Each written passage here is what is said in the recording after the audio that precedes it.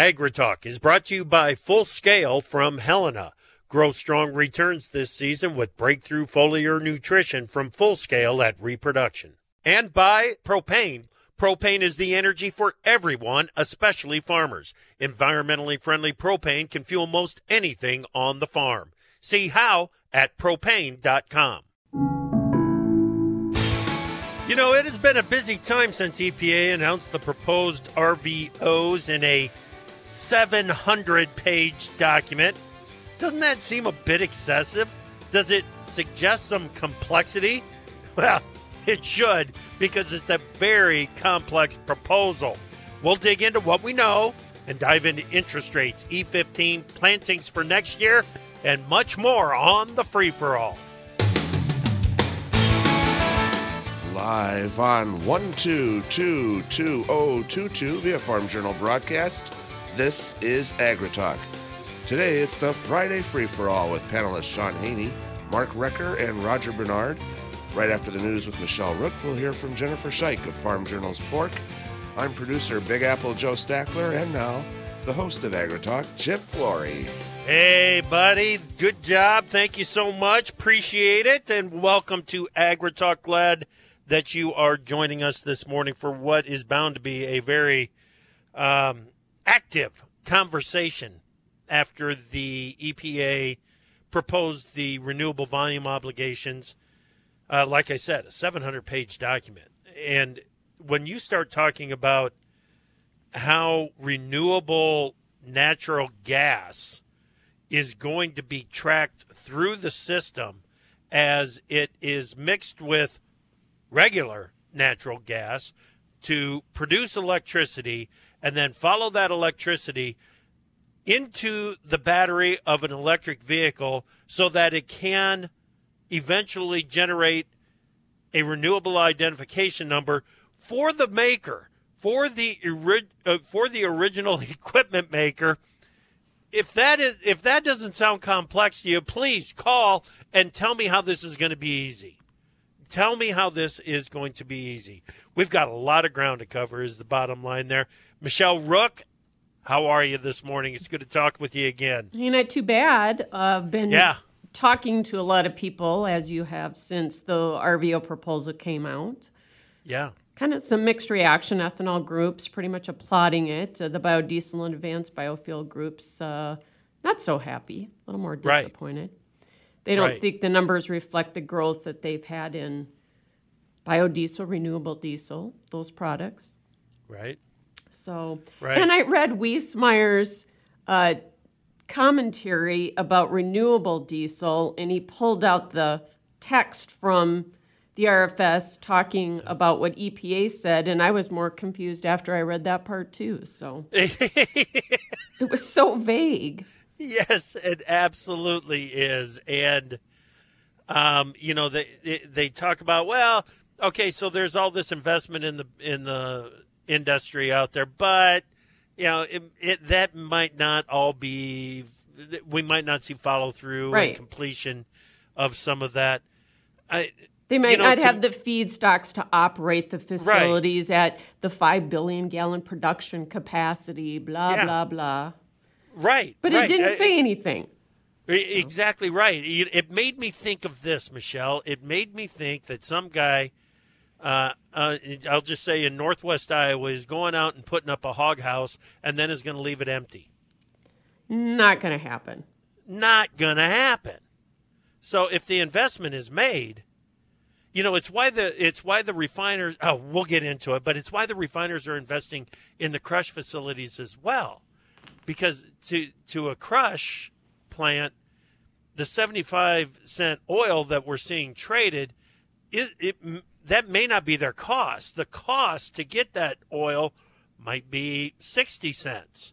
That works really well in a renewable diesel situation. 75 cents, not so much. But it's just a lot of you and I could probably spend the next hour talking about this alone. What else have we got in the news, Michelle? Well, of course, yesterday the Senate passed the legislation to avert the rail strike by a vote of 80 to 15. The amendment adding 7 days of paid leave did fail, but the measures headed to the president's desk for his signature. And I talked to Mike Steenhoek from the Soy Transportation Coalition this morning. He said that should pretty much be a slam dunk. Okay. U.S. Trade Representative Catherine Tai met with Mexico's economy ministry yesterday, stressing the importance of avoiding any disruption in U.S. corn exports to Mexico along with Mexico's energy policy. And U.S. employers hired more workers than expected and raised wages in November. The Labor Department reported non-farm payrolls increased by 263,000 jobs, about 63,000 more than forecast. That sent the stock market higher. No, it sent it tumbling, and the dollar surging. And so now that may give the Fed a little more ammunition to maintain their aggressive policy tightening to rein in inflation. Okay. UN Food and Agriculture Organization Global Food Price Index ticked down 0.2% in November. It's the 8th straight monthly decline, though it was 0.4% above a year ago. China signaled again it may adjust its strict COVID policy, zero COVID policy. And as expected, an ag disaster package for eligible 2022 crop and livestock will be part of the omnibus spending package Congress will vote on before they adjourn. Yeah. Yep. We'll need to see what the details are there, but yeah, that's some good news coming. Yeah. And U.S. net farm income in 2022 is now forecast at $161 billion, up about $20 billion from 2021, and up almost $13 billion from USDA's September outlook. Nearly all expenses, though, are forecast to rise for 2022 as well to $412 billion. All right. Thank you so much, Michelle. Appreciate it. We'll talk to you again later. Let's bring in Jennifer Scheich, editor of Farm Journal's Pork. Good morning, Jennifer. Good morning. How are you? We're doing just fine, Okay, carbon is going to be a big topic of discussion in today's free-for-all, I'm sure. How are hog genetics playing into the whole carbon market scenario?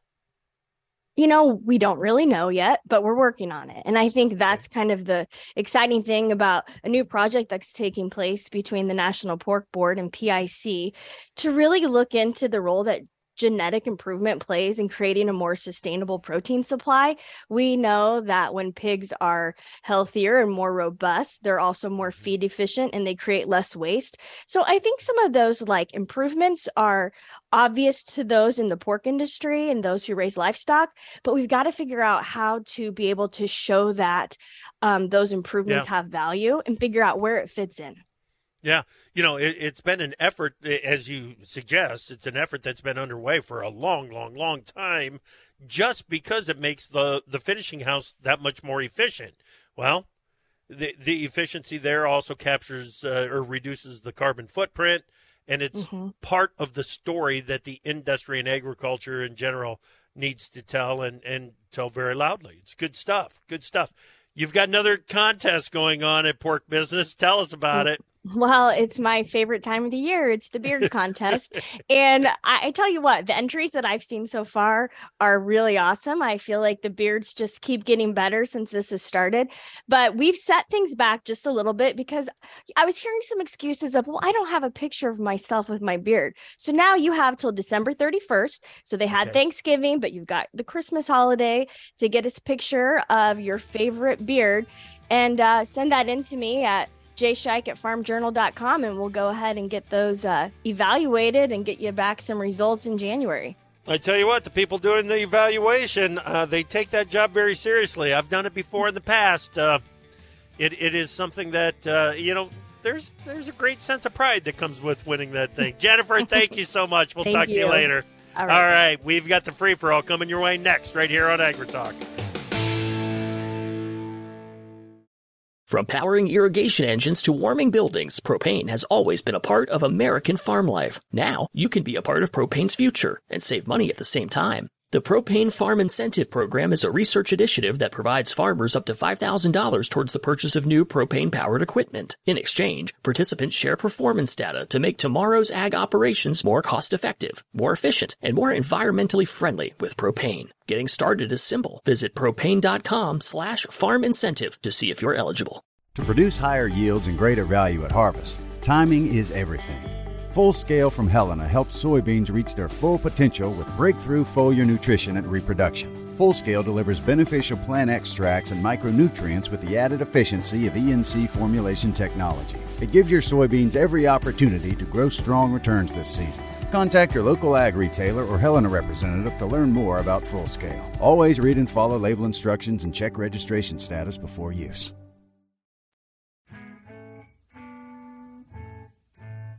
AgriTalk is brought to you by the NRCS Conservation Stewardship Program, which cost shares more than 150 practices on farms and ranches. Visit your local service center or farmers.gov today.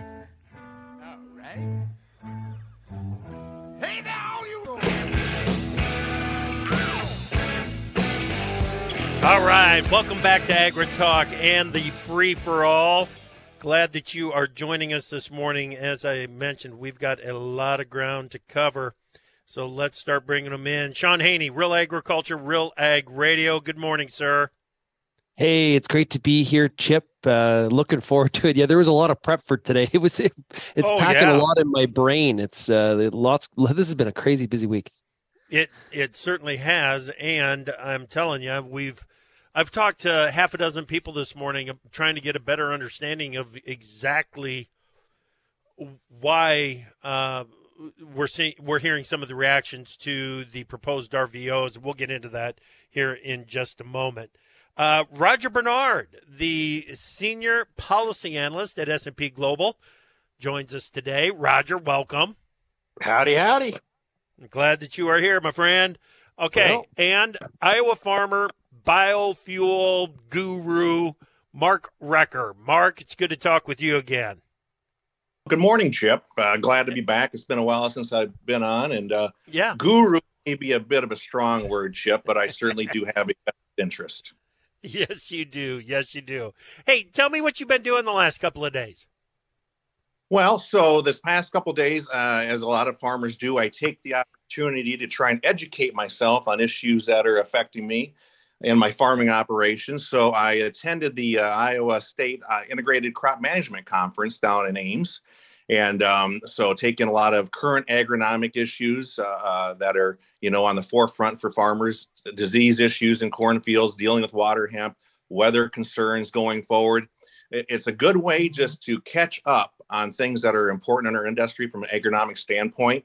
So these kind of opportunities I like to take advantage of so I can figure out how to better run my operation going forward. Yeah, very cool. Very cool. That's a great program down there in Ames. And I've been to it a couple of times, haven't taken in the whole 2 days at any sit down, but I have spent some time down there. It's a good program to be involved in. Yeah. All right. Okay, let's jump into the renewable volume obligations, the proposals that were released from EPA yesterday, which technically, in my opinion, a day late past the court order. Roger, the reactions from those on the corn/ethanol side versus those on the soybean/ biodiesel / renewable diesel side, the reactions are quite different. What's the bottom line? Yeah, they really are. I think what you saw was, one, the 15 billion gallon, that magic 15 billion gallon level. That's kind of been the level that most people on the ethanol side say you've got to have that in there for conventional ethanol. With the extra amount in there to meet the court case from clear back in 2016, come back to revisit us. There's 15.25 billion gallons implied for 23 and EPA and for 22 as well. EPA said, well, given that, we think that's a pretty good target to set for 24 and 25. So you had over 15 billion gallons in there for conventional ethanol. Yay from them. Yep. The part that people haven't greeted as warmly is on that renewable diesel side. We've heard how much about all the renewable diesel plants that are coming online, all these refineries that are being retooled to produce renewable diesel. The expectation was, hey, this is going to be a big demand booster, a potentially big demand boost on the soy oil side, veg oil side. Well, the advanced biofuel part is really where that comes in. And that's where people are disappointed. It's not as big as they thought it should be. It's not that it's low. It's just it's not as big as they thought that it should be. It wasn't a decrease. So that's kind of an important thing, I think, to remember. But basically, they're saying, look, you know, those people that are disappointed in what they heard, you're not sending the right signals to all of these places that have indicated we're going to do this. EPA in their stuff said as much. They go, look, we think the cost of doing this and the cost of those feedstocks, et cetera, may result in some of these facilities not being built. Right. Well, one way to fix that would have been to maybe boost up that advanced biofuel. Now, we have seen... Why? To send that signal that we expect this much out of it. And if you're falling into that category, you really need to bring your facility online. This is a spot, and Wrecker, check me on this, and Haney, obviously, jump in. But Wrecker, the RFS and the blending obligations, the RVOs, are there to provide market opportunities for biofuels. Okay, things like corn-based ethanol. Let's support the development of and investment in cellulosic generation of biofuels. Let's support biodiesel. I'm not saying renewable diesel. I'm saying biodiesel. So the RFS is there to incentivize the investment in the industries. The investment in the biodiesel, say it right, Chip.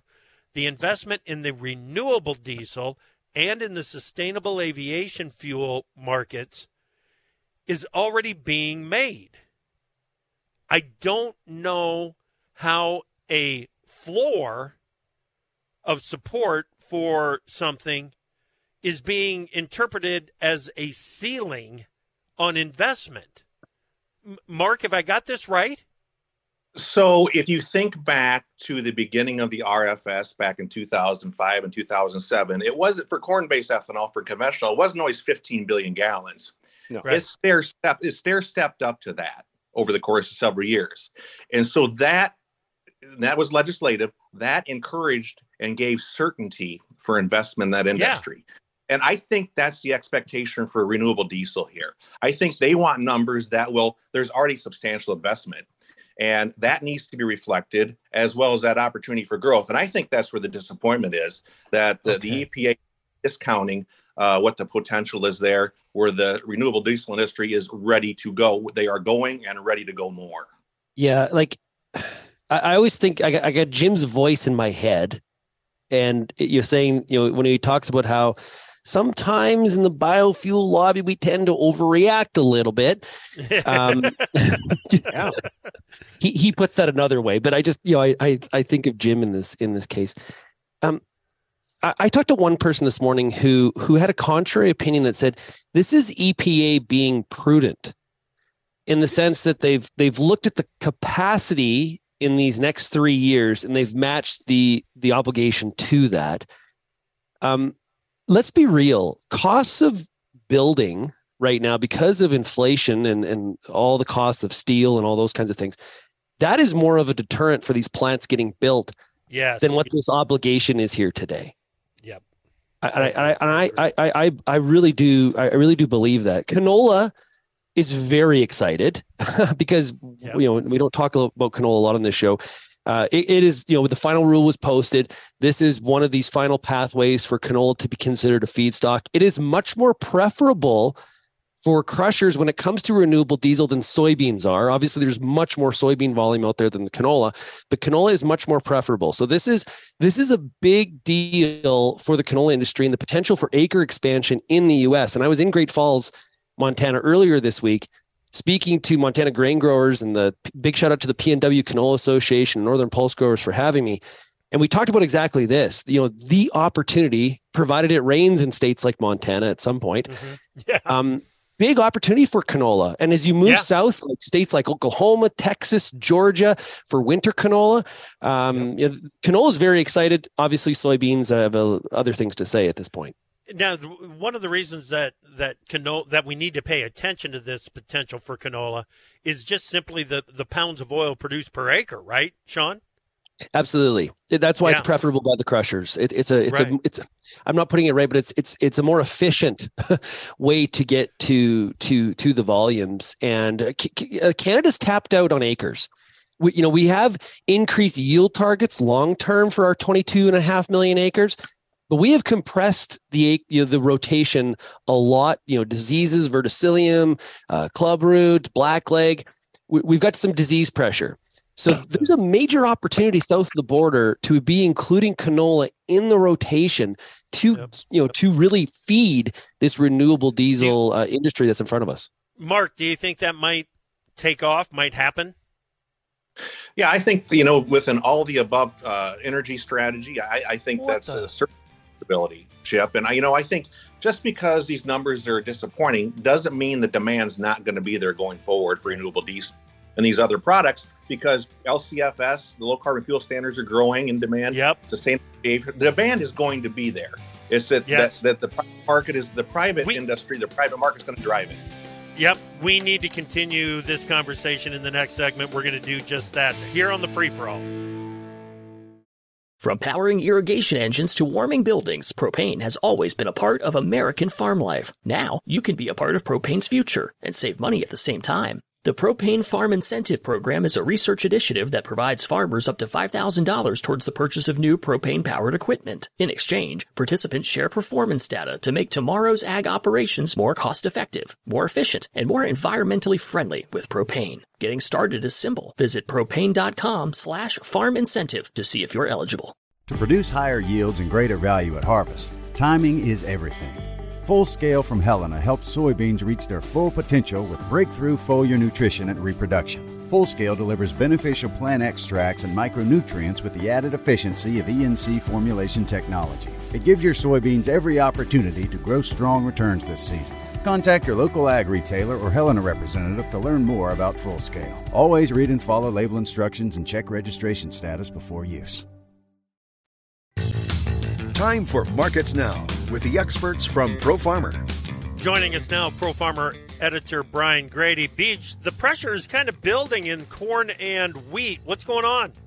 Yeah, so in technical breakdowns in both of those markets, Chip, and just sharp continuation of the trend that we've seen here recently.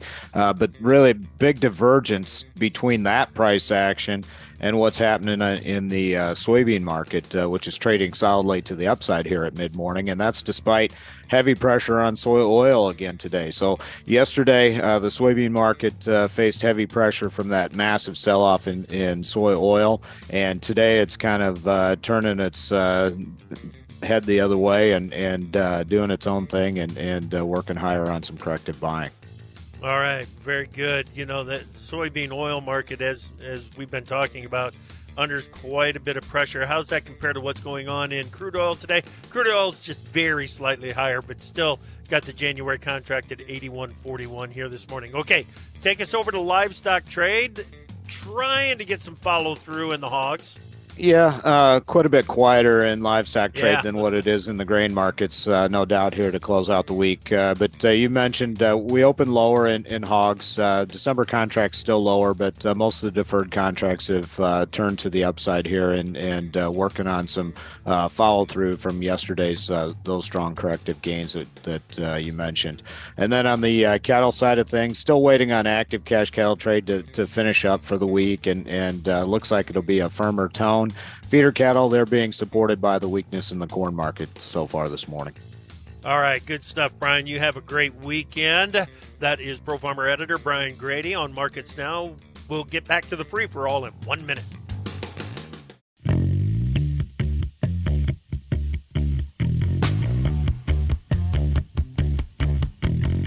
Opinions expressed on AgriTalk do not necessarily reflect the views of Farm Journal Broadcasting, affiliate stations, or sponsors.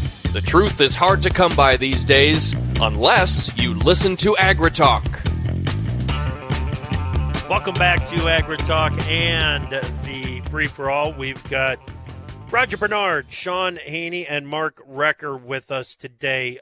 We got to stay on the RVOs here for a moment and what it really means going forward, because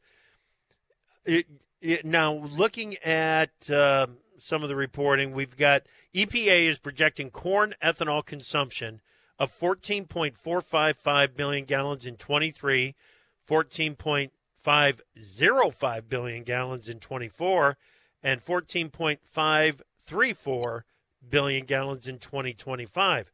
Roger, why are those consumption expectations not 15 billion, 15.25 billion, 15.25 billion? Well, you can only put so much, ethanol into the fuel mix right now with a blend that's just nudging barely above 10%.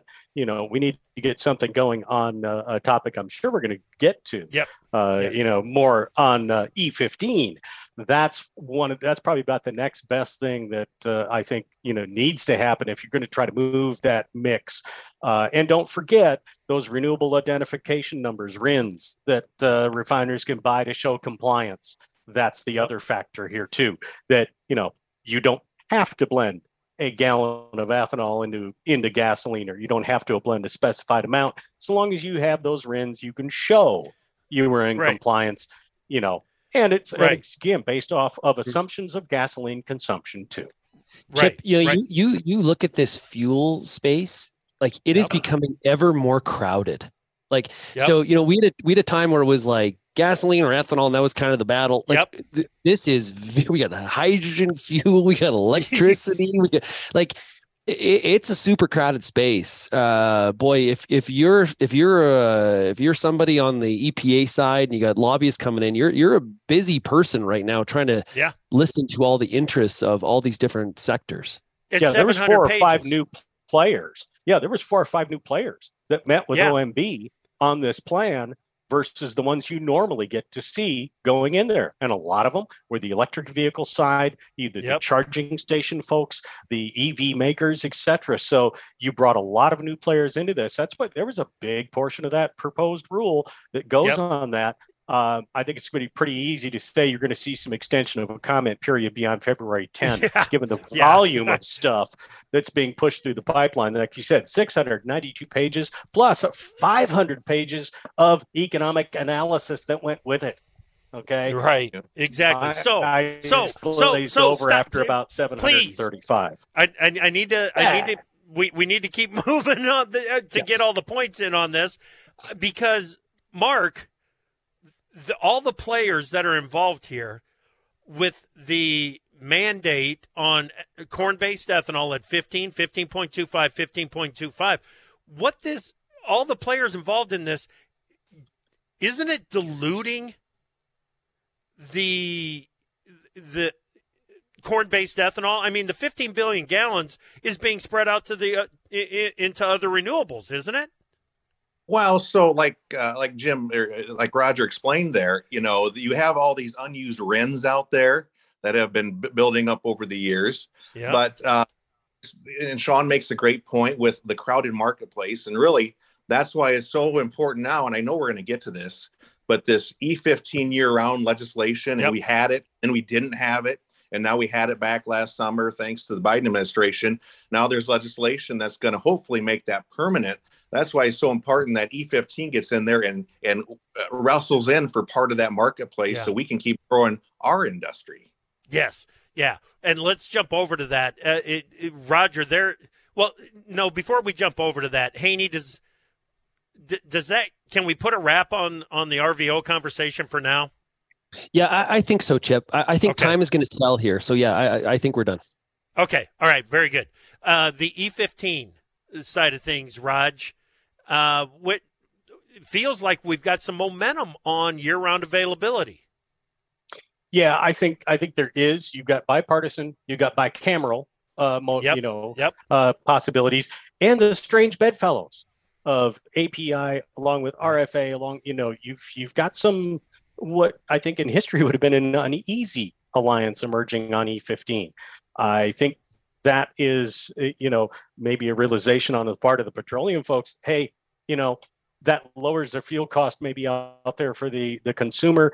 And that ends up meaning, well, we might be able to sell some more gasoline in the mix as well. So, I think you've got some things moving ahead. I wouldn't rule out keeping an eye on that end of year omnibus that's, being formulated. I wouldn't rule that out to see something tucked in there or in a year-end tax package, something like that, because this is obviously what you need to do. Even though EPA says we're going to come forward with the regs to do year-round E15, courts have struck it down. It needs to be put into law. Right. Wrecker, I like the momentum that's behind the effort right now, don't you? Well, just the fact you had API join in on this speaks volumes. That really never happened before, because, there were Midwestern governors, thanks to all those Midwestern governors who were petitioning the EPA that we wanted to do E15 year round in our own right anyway, which creates a lot of complications for the refiners and for the infrastructure and the logistics. Yes, absolutely. Such a patchwork of issues for them that why not? Because you know what? Ethanol, all the liquid fuels, we're all hitched together. So we got to figure out a way to make it work and make the marketplace work for all of us. And the simplest thing to do is to, like Roger said, legislatively, it has to be done legislatively, approve year-round E15. And I think there's a great chance of getting it done here in the next month. Okay. Haney, why is API on board now? I am not sure. I just wanted to go back to, this is getting to year-round E15 is a critical step for corn-based ethanol, especially with how crowded this space is.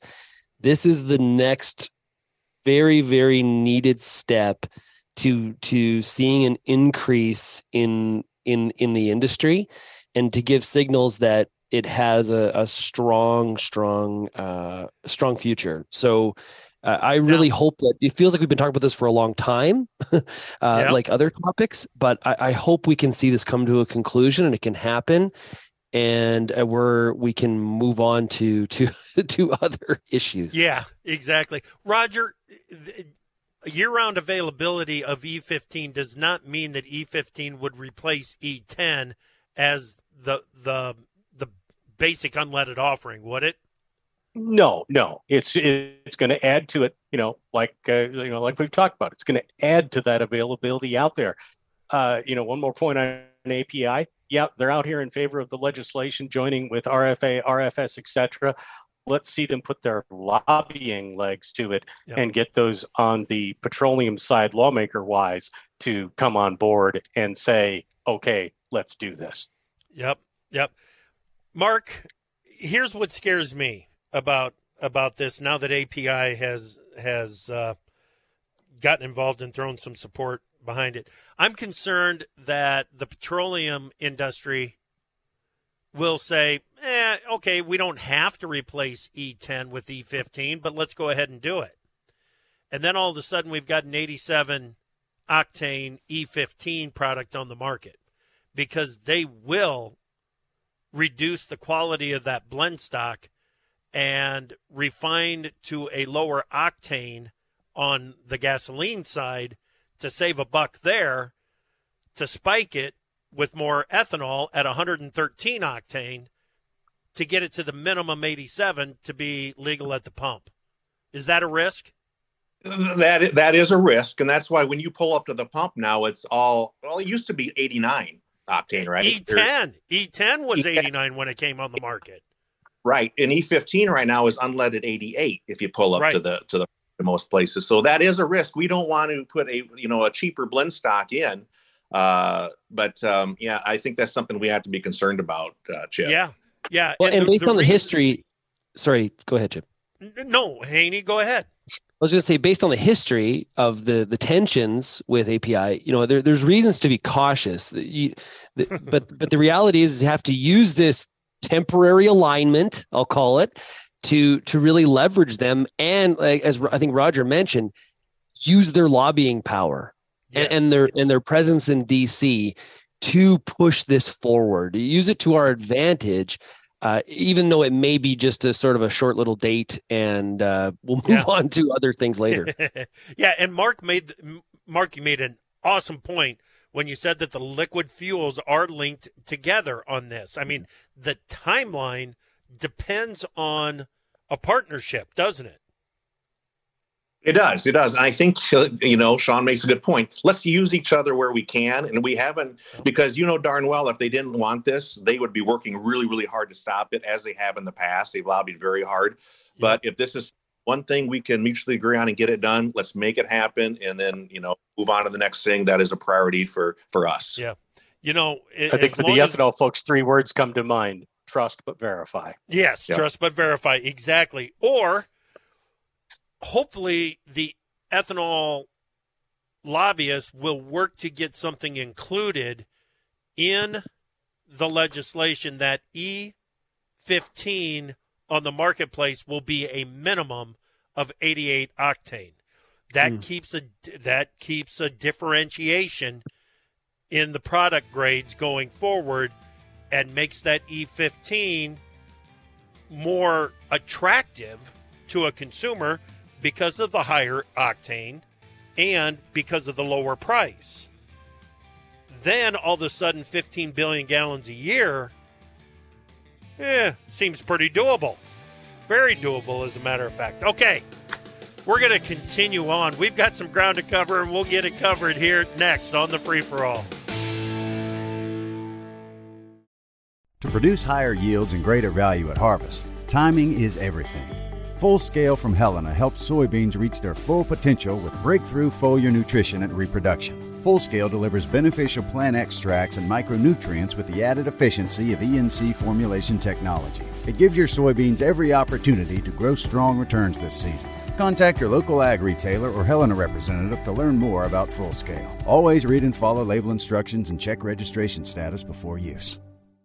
From powering irrigation engines to warming buildings, propane has always been a part of American farm life. Now, you can be a part of propane's future and save money at the same time. The Propane Farm Incentive Program is a research initiative that provides farmers up to $5,000 towards the purchase of new propane-powered equipment. In exchange, participants share performance data to make tomorrow's ag operations more cost-effective, more efficient, and more environmentally friendly with propane. Getting started is simple. Visit propane.com/farm incentive to see if you're eligible.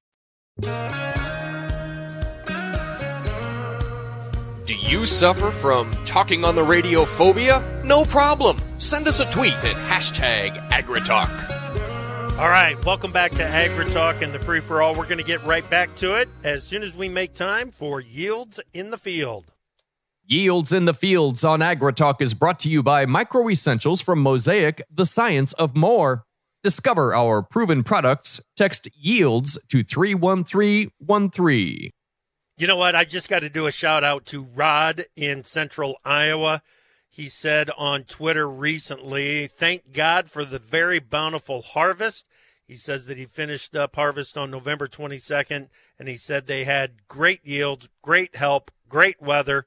We have so much to be thankful for. Shout out, Rod. Good stuff. Yields in the Field is brought to you by Micro Essentials from Mosaic. Okay, guys, we've got Roger Bernard, Senior Policy Advisor at S&P Global. Sean Haney, Real Agriculture, Real Ag Radio, Iowa Farmer. Mark Recker here with us. Now, I want to get to some of these details of the employment report that we had today. Non-farm payrolls up 263,000 versus the 200,000. Unemployment rate 3.7% versus an expected 3.7%. Average hourly earnings year over year up 5.1%. Trade expected 4.6% there. The participation rate is a little confusing to me. 62.1%, down from 62.2 in October, down from 62.3 in September. Haney, what do you think it all means for interest rates as we look at the upcoming, December 13, 14 Federal Open Market Committee meeting?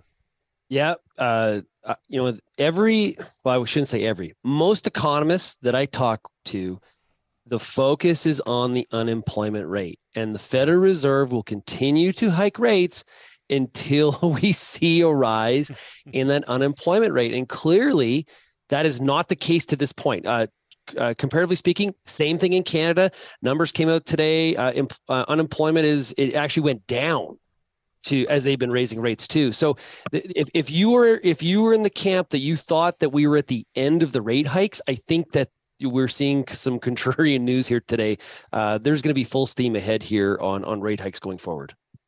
Yeah, and the unemployment rate, check me on this, Raj, held steady because the participation rate is going down. I mean, 263,000 new non-farm payrolls, but it was something like 185,000 people left the workforce too. Yeah. It's awfully hard to move the needle, and these are some of the things that some of the smart people I talk with are scratching their heads over. You've got this unemployment rate down here, yet you've got this participation rate that's way down here. It's like these things really shouldn't be happening at the same time, but they are. As far as, the rate hike thing, I think you're solidly at 50 basis points. Let's see, though, what happens over the next, intervening days, because we have seen the Fed shift due to data that comes out. We've got, CPI data going to be arriving, even though the PCE number is the one that the Fed really uses. And that was out yesterday, 5% versus 5.2. The prior month, September, was revised up to 5.2. That wage inflation, and that's core PCE, by the way. Wages aren't keeping up with inflation still. Exactly. So, I think you're at 50 basis points for December 14. I think the Fed is awfully glad the blackout period arrives tomorrow. Otherwise, they'd be forced to be talking about this. Yeah, right. Chip, I heard a futurist yesterday, and I don't want to talk about futurists in the economy, but I want to be careful here. My crystal ball. But there was a slide in terms of change, which was like nothing, something, and then everything.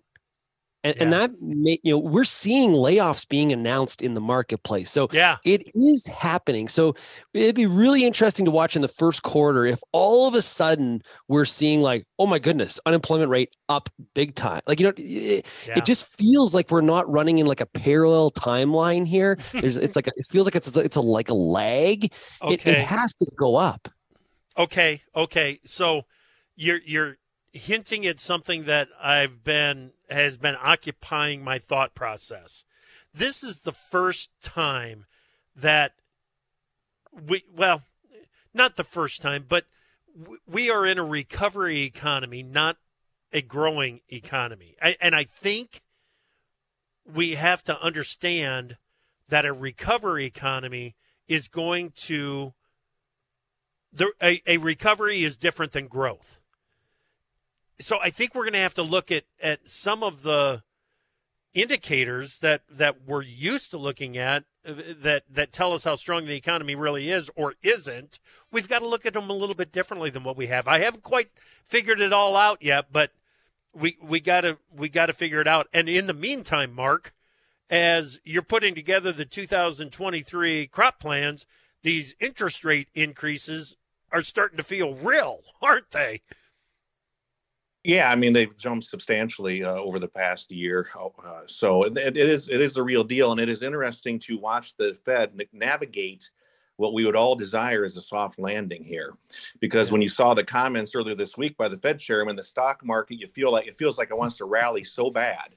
It jumps on comments, but the employment numbers aren't going to make it easy on them. It doesn't look like. And that means that we're going to have higher interest rates.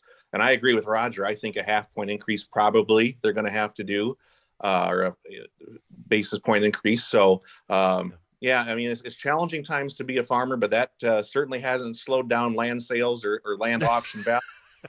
Yeah, you got that right. You got that right. Roger, literally 30 seconds. Give us an update on the Mexican decision status of Mexico's plans to ban GMO imports. Vilsack says, quote unquote, some progress was made.